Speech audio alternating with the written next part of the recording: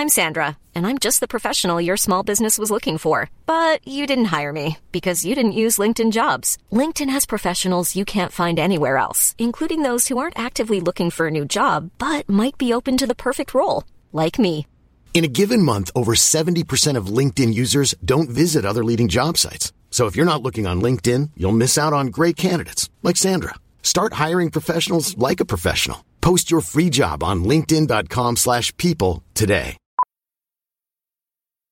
Millions of people have lost weight with personalized plans from Noom. Like Evan, who can't stand salads and still lost 50 pounds. Salads generally for most people are the easy button, right?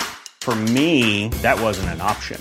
I never really was a salad guy. That's just not who I am. But Noom worked for me. Get your personalized plan today at Noom.com. Real Noom user compensated to provide their story. In 4 weeks, the typical Noom user can expect to lose 1 to 2 pounds per week. Individual results may vary. Burrow is a furniture company known for timeless design and thoughtful construction, and free shipping, and that extends to their outdoor collection. Their outdoor furniture is built to withstand the elements, featuring rust-proof stainless steel hardware, weather-ready teak, and quick-dry foam cushions. For Memorial Day, get 15% off your Burrow purchase at burrow.com/ACAST, and up to 25% off outdoor.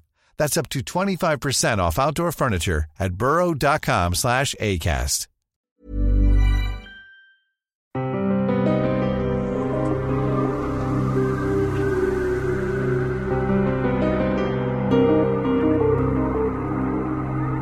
A 10-year-old boy grows up fast when history catches up with the human race. Tony and the Beetles by Philip K. Dick. That's next on the Lost Sci-Fi Podcast, with at least one lost vintage sci-fi short story in every episode. It's been a while since we checked our rankings in countries around the world. We were pleasantly surprised and shocked, really, to discover that in the last 30 days, the Lost Sci-Fi Podcast has been the #1 science fiction podcast in Ireland, Kenya, Lebanon, and Costa Rica. We're #2 in Estonia and Vietnam, #3 in South Korea, #4 in New Zealand, #6 in India, Turkey, and Russia, and #7 in Brazil and Japan. Thank you for making us one of the most popular science fiction podcasts in the world. We will continue to work hard to improve the Lost Sci-Fi Podcast and deliver to you stories from your favorite authors and some authors that you've never heard from before. Your support is amazing. Thank you for all you do. Please continue to rate, review, and share the podcast wherever you choose, and we cannot thank you enough for your support. Our latest 5-star rating and review comes to us from Oxdoc, who says, "Such fun! Thanks so much for your respect to the material and quality of your work. I live in a Taoist monastery and enjoy listening while doing work on the land." Thank you, Oxdoc. Spotify Premium listeners in the United States can now listen to 15 hours worth of audiobooks for free every month, joining listeners in the UK and Australia. May we suggest some vintage lost sci-fi for your listening pleasure? Every science fiction audiobook we've narrated can be found on Spotify. Philip K. Dick is back on the podcast today with a tale about war and a young boy living on a faraway alien planet whose life is turned upside down when Earthmen face the unthinkable. From Orbit Science Fiction Magazine, #2 in 1953. Our story begins on page 60. Tony and the Beetles by Philip K. Dick. Reddish-yellow sunlight filtered through the thick quartz windows into the sleep compartment. Tony Rossi yawned, stirred a little, then opened his black eyes and sat up quickly. With one motion, he tossed the covers back and slid to the warm metal floor. He clicked off his alarm clock and hurried to the closet. It looked like a nice day. The landscape outside was motionless, undisturbed by winds or dust shift. The boy's heart pounded excitedly. He pulled his trousers on, zipped up the reinforced mesh, struggled into his heavy canvas shirt, and then sat down on the edge of the cot to tug on his boots. He closed the seams around their tops and then did the same with his gloves. Next, he adjusted the pressure on his pump unit and strapped it between his shoulder blades. He grabbed his helmet from the dresser, and he was ready for the day. In the dining compartment, his mother and father had finished breakfast. Their voices drifted to him as he clattered down the ramp, a disturbed murmur. He paused to listen. What were they talking about? Had he done something wrong again? And then he caught it. Behind their voices was another voice, static and crackling pops. The all-system audio signal from Rigel 4. They had it turned up full blast. The dull thunder of the monitor's voice boomed loudly. The war. Always the war. He sighed and stepped out into the dining compartment. Morning, his father muttered. Good morning, dear, his mother said absently. She sat with her head turned to one side, wrinkles of concentration webbing her forehead. Her thin lips were drawn together in a tight line of concern. His father had pushed his dirty dishes back and was smoking, elbows on the table, dark, hairy arms bare and muscular. He was scowling, intent on the jumbled roar from the speaker above the sink. How's it going? Tony asked. He slid into his chair and reached automatically for the AirSat's grapefruit. Any news from Orion? Neither of them answered. They didn't hear him. He began to eat his grapefruit. Outside, beyond the little metal and plastic housing unit, sounds of activity grew. Shouts and muffled crashes as rural merchants and their trucks rumbled along the highway toward Carnet. The reddish daylight swelled. Beetlejuice was rising quietly and majestically. Nice day, Tony said. No flux wind. I think I'll go down to the N quarter a while. We're building a neat spaceport, a model, of course, but we've been able to get enough materials to lay out strips for... With a savage snarl, his father reached out and struck. The audio roar immediately died. I knew it! He got up and moved angrily away from the table. I told them it would happen. They shouldn't have moved so soon. Should have built up Class A supply bases first. Isn't our main fleet moving in from Bellatrix? Tony's mother fluttered anxiously. According to last night's summary, the worst that can happen is Orion 9 and 10 will be dumped. Joseph Rossi laughed harshly. The hell with last night's summary. They know as well as I do what's happening. What's happening? Tony echoed as he pushed aside his grapefruit and began to ladle out dry cereal. Are we losing the battle? Yes, his father's lips twisted. Earthmen, losing to Beetles. I told them, but they couldn't wait. My God, there's 10 good years left in this system. Why'd they have to push on? Everybody knew Orion would be tough. The whole damn Beetle fleet strung out around there, waiting for us, and we have to barge right in. But nobody ever thought Beetles would fight, Leo Rossi protested mildly.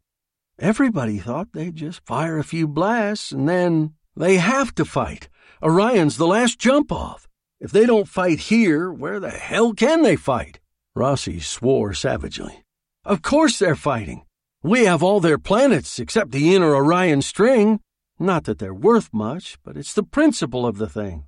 If we'd built up strong supply bases, we could have broken up the Beetle fleet and really clobbered it. Don't say Beetle, Tony murmured as he finished his cereal. They're Pasudeti, same as here. The word beetle comes from Beetlejuice, an Arabian word we invented ourselves. Joe Rossi's mouth opened and closed. What are you, a goddamn beetle lover? Joe, Leah snapped. For heaven's sake. Rossi moved toward the door. If I was 10 years younger, I'd be out there.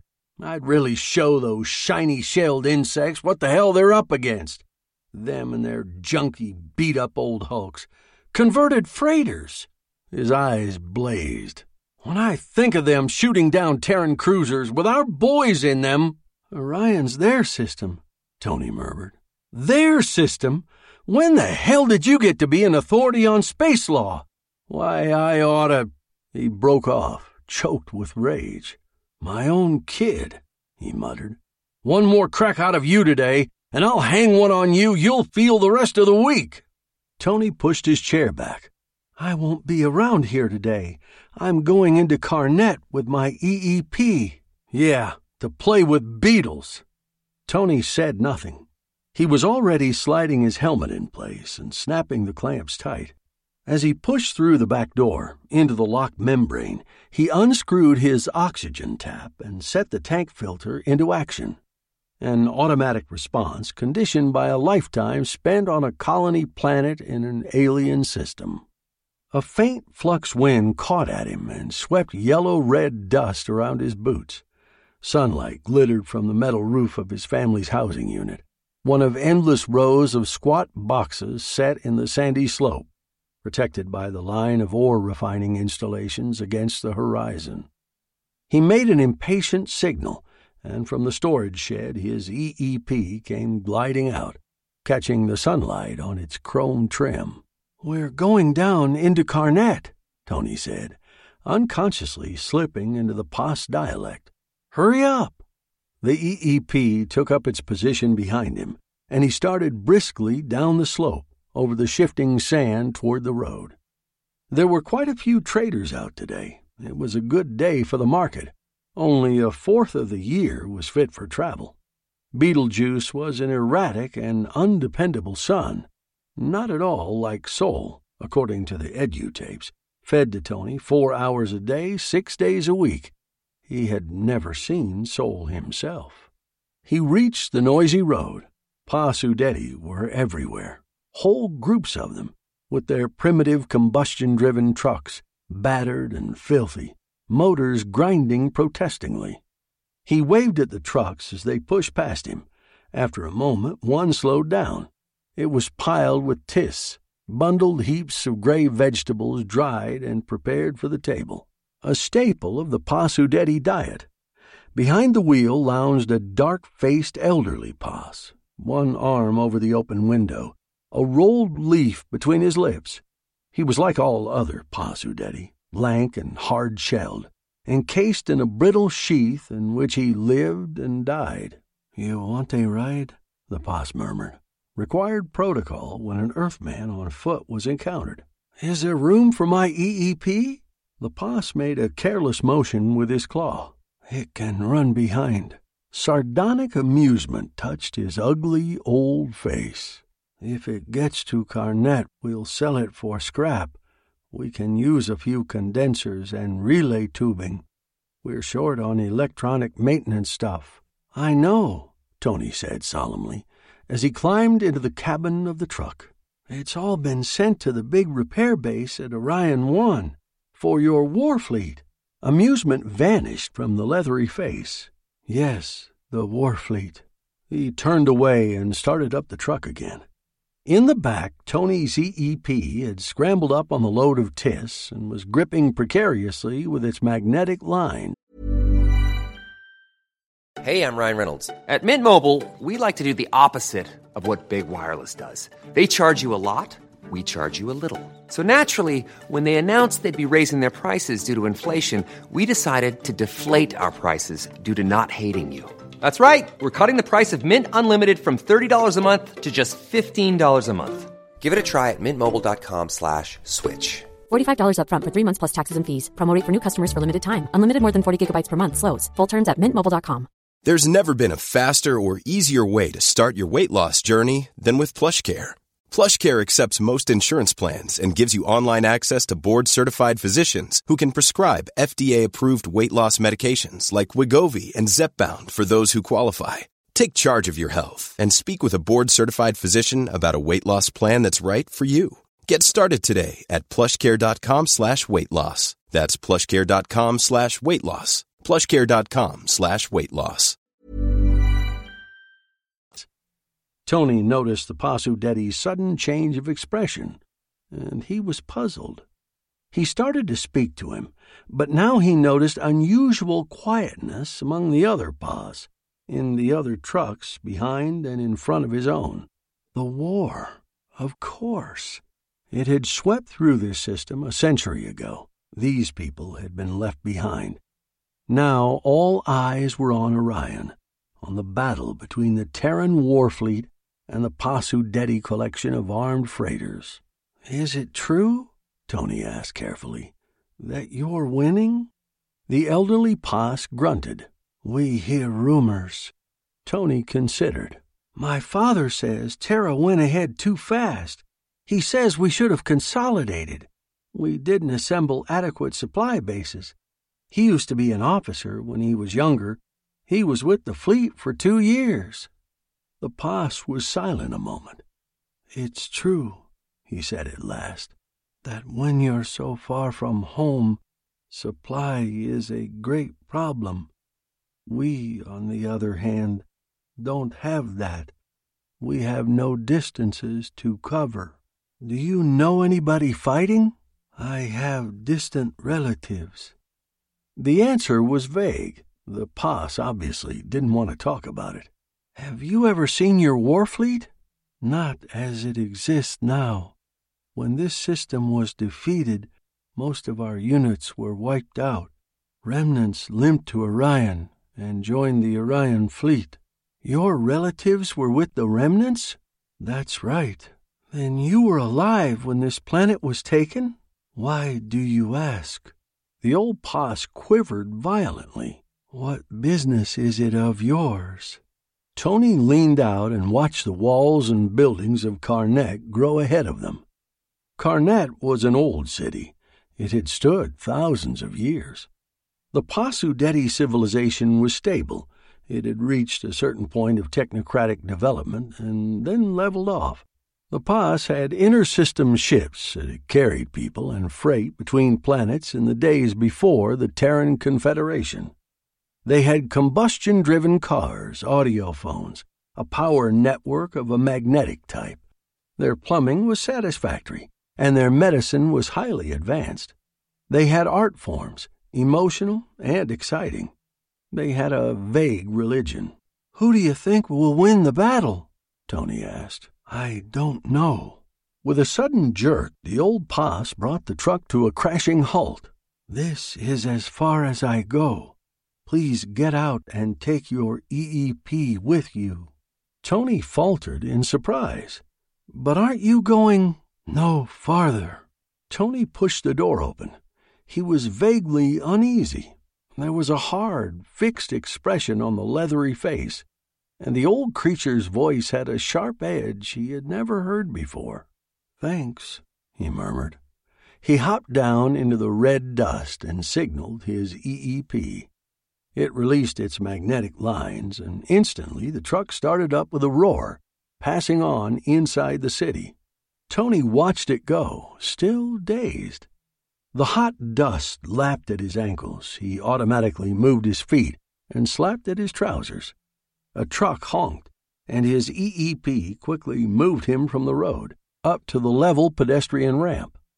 Pasudetti in swarms moved by, endless lines of rural people hurrying into Karnak on their daily business. A massive public bus had stopped by the gate and was letting off passengers, male and female Pas, and children. They laughed and shouted. The sounds of their voices blended with the low hum of the city. "Going in?" A sharp Pasudetti voice sounded close behind him. "Keep moving. You're blocking the ramp." It was a young female, with a heavy armload clutched in her claws. Tony felt embarrassed. Female Pas had a certain telepathic ability, part of their sexual makeup. It was effective on Earthmen at close range. "Here," she said. "Give me a hand." Tony nodded his head, and the EEP accepted the female's heavy armload. "I'm visiting the city," Tony said, as they moved with the crowd toward the gates. "I got a ride most of the way, but the driver let me off out here." "You're from the settlement?" "Yes." She eyed him critically. "You've always lived here, haven't you? I was born here. My family came here from Earth 4 years before I was born. My father was an officer in the fleet. He earned an emigration priority. So you've never seen your own planet. How old are you?" 10 years, Terran. You shouldn't have asked the driver so many questions." They passed through the decontamination shield and into the city. An information square loomed ahead. POS men and women were packed around it. Moving chutes and transport cars rumbled everywhere. Buildings and ramps and open-air machinery. The city was sealed in a protective, dust-proof envelope. Tony unfastened his helmet and clipped it to his belt. The air was stale-smelling, artificial but usable. "Let me tell you something," the young female said carefully, as she strode along the foot ramp beside Tony. "I wonder if this is a good day for you to come into Carnet. I know you've been coming here regularly to play with your friends, but perhaps today you ought to stay at home, in your settlement." "Why?" "Because today everybody is upset." "I know," Tony said. "My mother and father were upset. They were listening to the news from our base in the Rigel system. I don't mean your family. Other people are listening too. These people here, my race." "They're upset all right," Tony admitted. "But I come here all the time. There's nobody to play with at the settlement, and anyhow, we're working on a project. A model spaceport. That's right." Tony was envious. "I sure wish I was a telepath. It must be fun." The female Pasudeti was silent. She was deep in thought. "What would happen," she asked, "if your family left here and returned to Earth?" "That couldn't happen. There's no room for us on Earth. Sea bombs destroyed most of Asia and North America back in the 20th century. Suppose you had to go back." Tony did not understand. "But we can't. Habitable portions of Earth are overcrowded. Our main problem is finding places for Terrans to live in other systems." He added, "And anyhow, I don't particularly want to go to Terra. I'm used to it here. All my friends are here." "I'll take my packages," the female said. "I go this other way, down this 3rd-level ramp." Tony nodded to his EEP, and it lowered the bundles into the female's claws. She lingered a moment, trying to find the right words.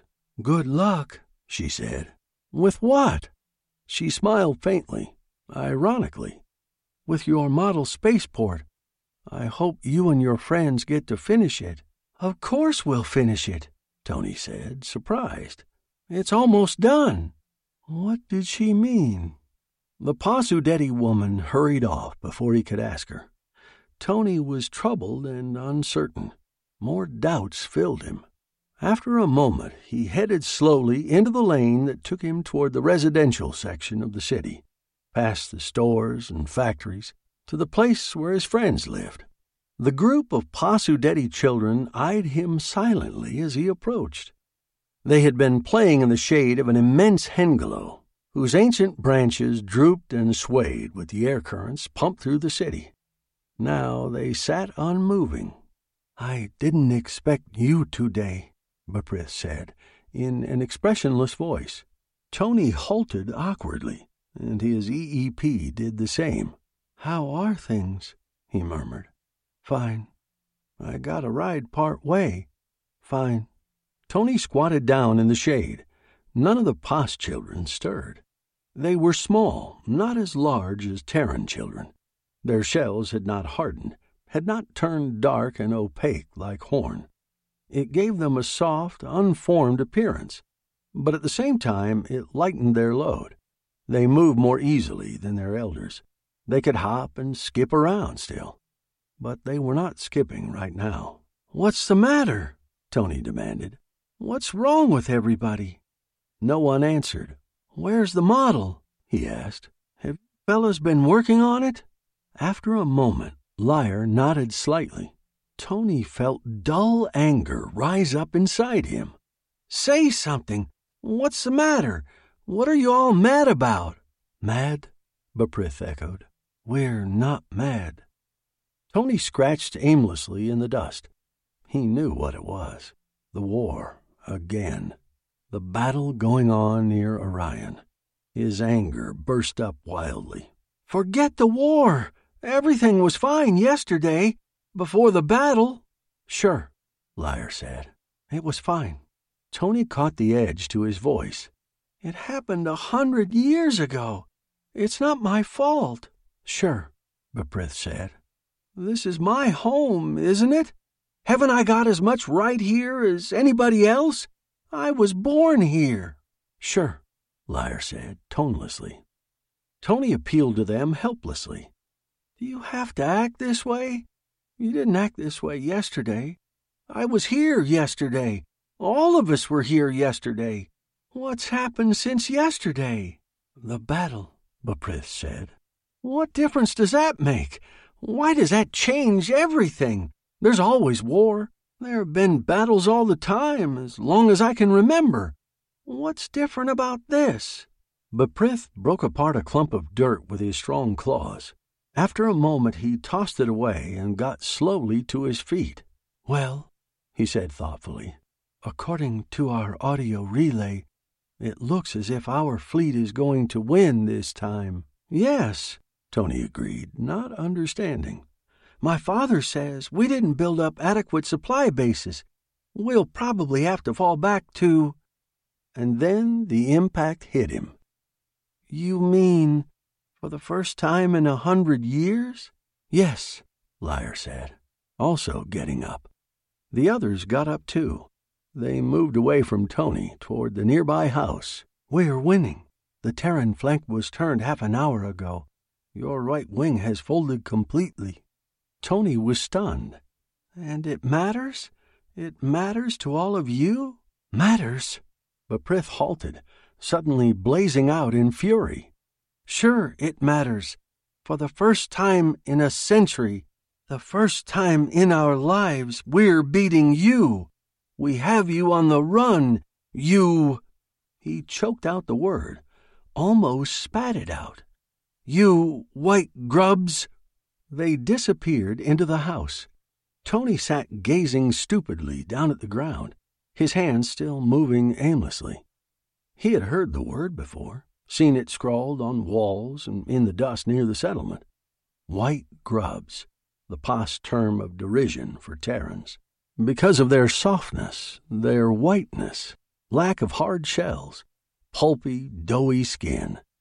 But they had never dared say it out loud before, to an Earthman's face. Beside him, his EEP stirred restlessly. Its intricate radio mechanism sensed the hostile atmosphere. Automatic relays were sliding into place. Circuits were opening and closing. "It's all right," Tony murmured, getting slowly up. "Maybe we'd better go back." He moved unsteadily toward the ramp, completely shaken. The EEP walked calmly ahead, its metal face blank and confident, feeling nothing, saying nothing. Tony's thoughts were a wild turmoil.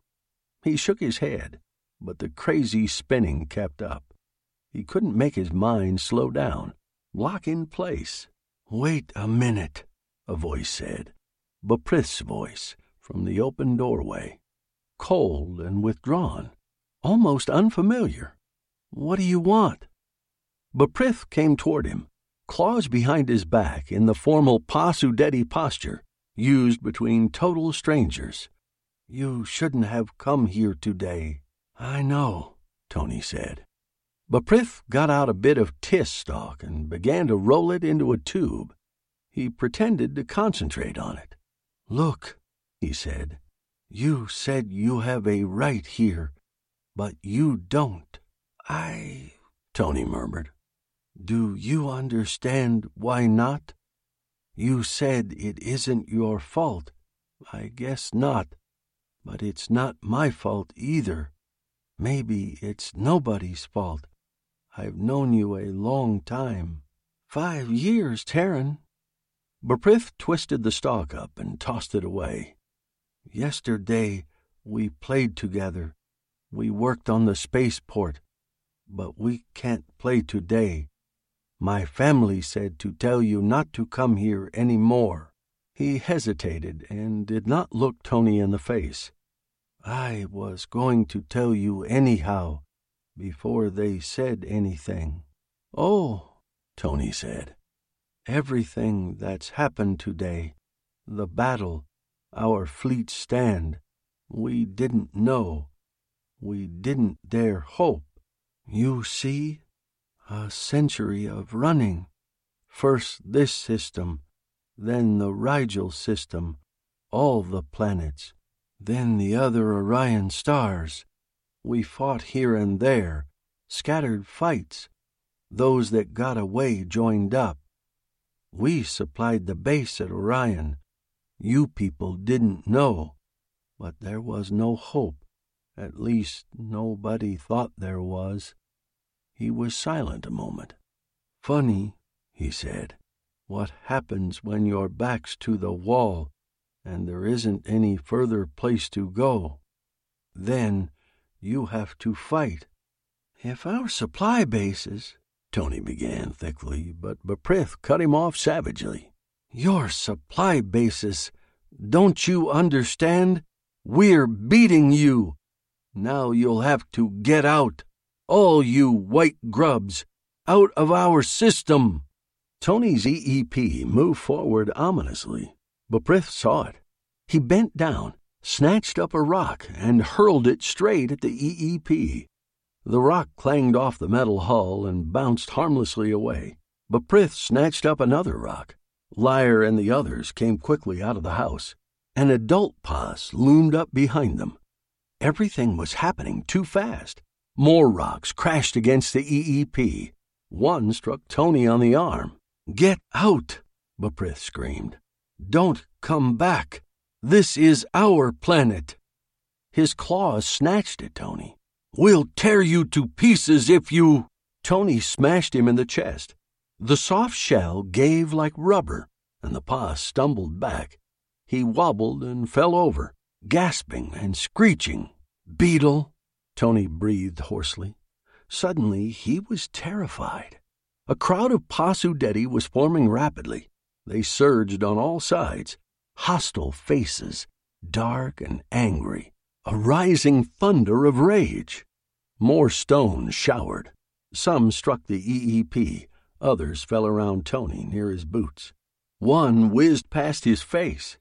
Quickly, he slid his helmet in place. He was scared. He knew his EEP's E-signal had already gone out, but it would be minutes before a ship could come.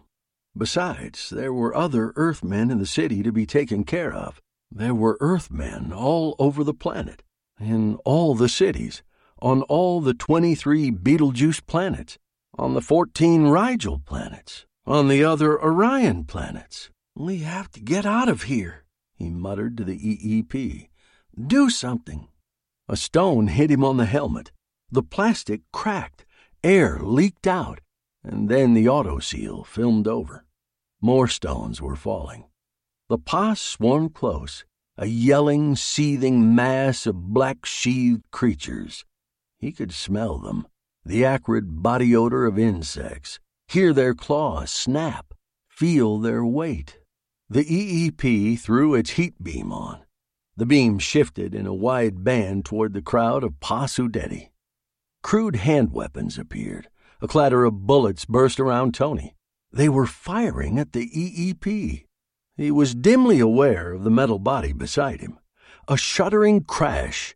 The EEP was toppled over. The crowd poured over it. The metal hull was lost from sight. Like a demented animal, the crowd tore at the struggling EEP. A few of them smashed in its head. Others tore off struts and shiny arm sections. The EEP ceased struggling. The crowd moved away, panting and clutching jagged remains. They saw Tony. As the first line of them reached for him, the protective envelope high above them shattered. A Terran scout ship thundered down, heat beam screaming. The crowd scattered in confusion. some firing, some throwing stones, others leaping for safety. Tony picked himself up and made his way unsteadily toward the spot where the scout was landing. "I'm sorry," Joe Rossi said gently. He touched his son on the shoulder. "I shouldn't have let you go down there today. I should have known." Tony sat hunched over in the big plastic easy chair. He rocked back and forth, face pale with shock. The scout ship which had rescued him had immediately headed back toward Carnet. There were other Earthmen to bring out, besides this first load. The boy said nothing. His mind was blank. He still heard the roar of the crowd, felt its hate, a century of pent-up fury and resentment. The memory drove out everything else. It was all around him, even now. And the sight of the floundering EEP, the metallic ripping sound as its arms and legs were torn off and carried away. His mother dabbed at his cuts and scratches with antiseptic. Joe Rossi shakily lit a cigarette and said, "If your EEP hadn't been along, they'd have killed you." Beetles. He shuddered. "I never should have let you go down there. All this time, they might have done it any time, any day, knifed you, cut you open with their filthy goddamn claws." Below the settlement, the reddish-yellow sunlight glinted on gun barrels. Already dull booms echoed against the crumbling hills. The defense ring was going into action. Black shapes darted and scurried up the side of the slope. Black patches moved out from Carnet toward the Terran settlement across the dividing line the Confederation surveyors had set up a century ago. Carnet was a bubbling pot of activity. The whole city rumbled with feverish excitement. Tony raised his head. They turned our flank." "Yeah." Joe Rossi stubbed out his cigarette. "They sure did. That was at 1 o'clock. At 2, they drove a wedge right through the center of our line, split the fleet in half, broke it up, sent it running, picked us off one by one as we fell back. Christ, they're like maniacs now that they've got the scent, the taste of our blood." "But it's getting better," Leah fluttered. "Our main fleet units are beginning to appear." "We'll get them," Joe muttered. "It'll take a while. But by God, we'll wipe them out, every last one of them, if it takes 1,000 years. We'll follow every last ship down. We'll get them all." His voice rose in frenzy. "Beetles! Goddamn insects! When I think of them trying to hurt my kid with their filthy black claws." "If you were younger, you'd be in the line," Leah said. "It's not your fault you're too old. The heartstrain's too great. You did your job. They can't let an older person take chances. It's not your fault." Joe clenched his fists. "I feel so futile. If there was only something I could do." "The fleet will take care of them," Leah said soothingly. "You said so yourself. They'll hunt every one of them down, destroy them all. There's nothing to worry about." Joe sagged miserably. "It's no use. Let's cut it out. Let's stop kidding ourselves." "What do you mean?" "Face it, we're not going to win. Not this time. We went too far. Our time's come." There was silence. Tony sat up a little. "When did you know?" "I've known a long time. I found out today. I didn't understand at first. This is stolen ground. I was born here, but it's stolen ground." "Yes, it's stolen. It doesn't belong to us. We're here because we're stronger. But now we're not stronger. We're being beaten. Ain't no Terrans can be licked like anybody else." Joe Rossi's face was gray and flabby. "We took their planets away from them. Now they're taking them back. It'll be a while, of course. We'll retreat slowly. It'll be another 5 centuries going back. There's a lot of systems between here and Sol." Tony shook his head, still uncomprehending. "Even Lyre and Beprith. all of them, waiting for their time to come, for us to lose and go away again, where we came from. Joe Rossi paced back and forth. Yeah, we'll be retreating from now on, giving ground instead of taking it. It'll be like this today, losing fights, draws, stalemates, and worse. He raised his feverish eyes toward the ceiling of the little metal housing unit, face wild with passion and misery. But by God, we'll give them a run for their money, all the way back, every inch. In 2 days on the Lost Sci-Fi Podcast, like every farmer on every planet, Duncan had to hunt down anything that damaged his crops. Even though he was aware this was The World That Couldn't Be by Clifford D. Simak. That's in 2 days on the Lost Sci-Fi Podcast. Mom deserves the best, and there's no better place to shop for Mother's Day than Whole Foods Market. They're your destination for unbeatable savings, from premium gifts to show-stopping flowers and irresistible desserts. Start by saving 33% with Prime on all body care and candles. Then get a 15-stem bunch of tulips for just $9.99 each with Prime. Round out Mom's menu with festive rosé, irresistible berry chantilly cake, and more special treats. Come celebrate Mother's Day at Whole Foods Market. Hey, it's Paige DeSorbo from Giggly Squad. High quality fashion without the price tag. Say hello to Quince. I'm snagging high-end essentials like cozy cashmere sweaters, sleek leather jackets, fine jewelry, and so much more. With Quince being 50 to 80% less than similar brands. And they partner with factories that prioritize safe, ethical, and responsible manufacturing. I love that. Luxury quality within reach. Go to quince.com/style to get free shipping and 365-day returns on your next order. Quince.com/style.